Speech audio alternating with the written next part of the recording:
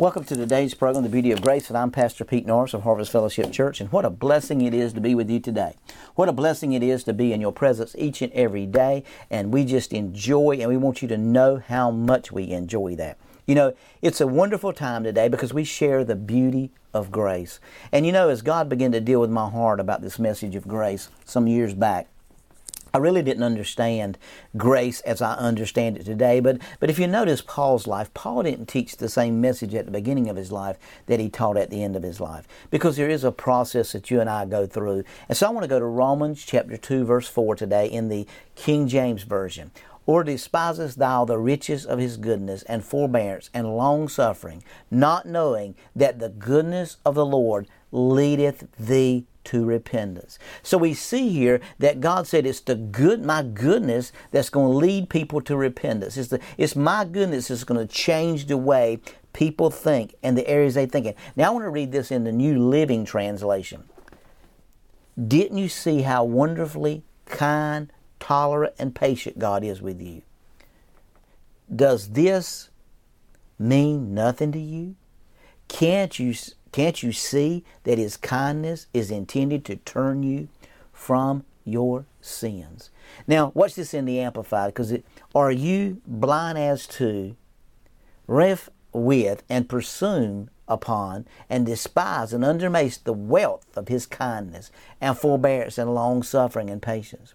Are you unmindful and actually ignorant in the fact that God's kindness is intended for you to repent, to change the way your mind, to enter man to accept God's will? So we see here that God's goodness is intended to change the way that we think. Now, some people think God is mad all the time. There's some people think God that God has given up on sin and He's not angry at sin anymore. Let me tell you something.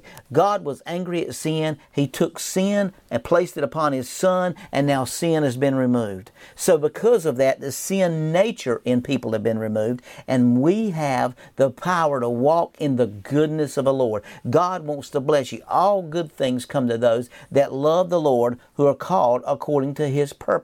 That's in Romans 8:28. But the New Living Translation says this, and we know that God causes everything to work together for the good of those who love God and are called according to His purpose for them. See, so many times God has a plan and a purpose. You know, Philippians 1:6 says, do you not think what God started that He's going to bring it to completion? Whatever God started in your life, He's going to finish that thing in your life. You've got to get to the place that you know that God is going to bring you to the place of where you're fulfilled in your life, and that purpose, listen, God is working everything. And when we go through trials and we go through tribulations and we go through situations, we have a tendency sometimes to question, well, Lord, what have I done wrong? Or Lord, what's happening here? The devil's just wearing me out. But I want you to understand that sometimes when you go through these things, I'm not talking about sickness, I'm not talking about poverty, I'm not talking about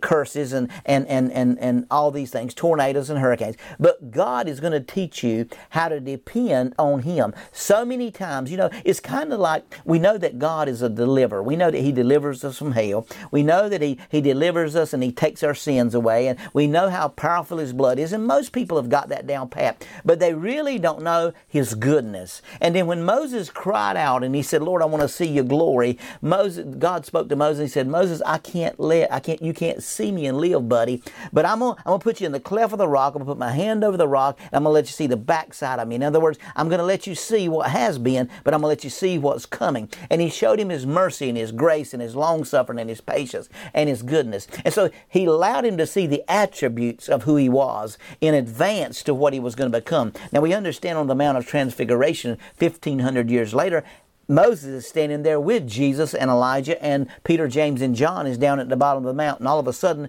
Elijah and Moses disappear, and it's just Jesus. And Peter said, Lord, we got to build 3 tabernacles? And He said, no. Bam. Elijah and Moses were gone. He said, now I'm all you need. So we got to understand that God is bringing us to a place in our life. And when He's working things out in our life, He's working those things out so we will trust Him. He's working those things out so we'll depend on Him for every area of our life and not trust our own purpose, not trust our own will, but we'll trust Him in every single aspect of our life. See, that's what God, when you're going through these trials and tribulations, you may be going through some fire, you may be going through some things, you may be going through some battles in your mind. I want you to understand that God wants you to trust Him and depend totally on Him, not on your own ability, but on the ability that's in Christ Jesus to rest and be confident in His finished work, that everything that He's promised He's going to do, He's going to do. David said, I know He's going to bring me through all my troubles. I cried out to Him, He listened,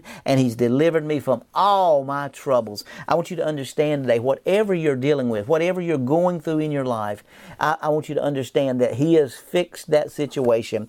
But I want you to learn to rest and see what you need to learn in the middle of that situation, to where you no longer depend on your ability, but you depend on Him and all of His goodness and all of His mercy. See, that's the beauty of grace. When you put all your dependence upon Him and take all your abilities and your own abilities and your own dependency on you, become dependent upon Him and don't become independent in your own self, because it's not about you, it's about Him.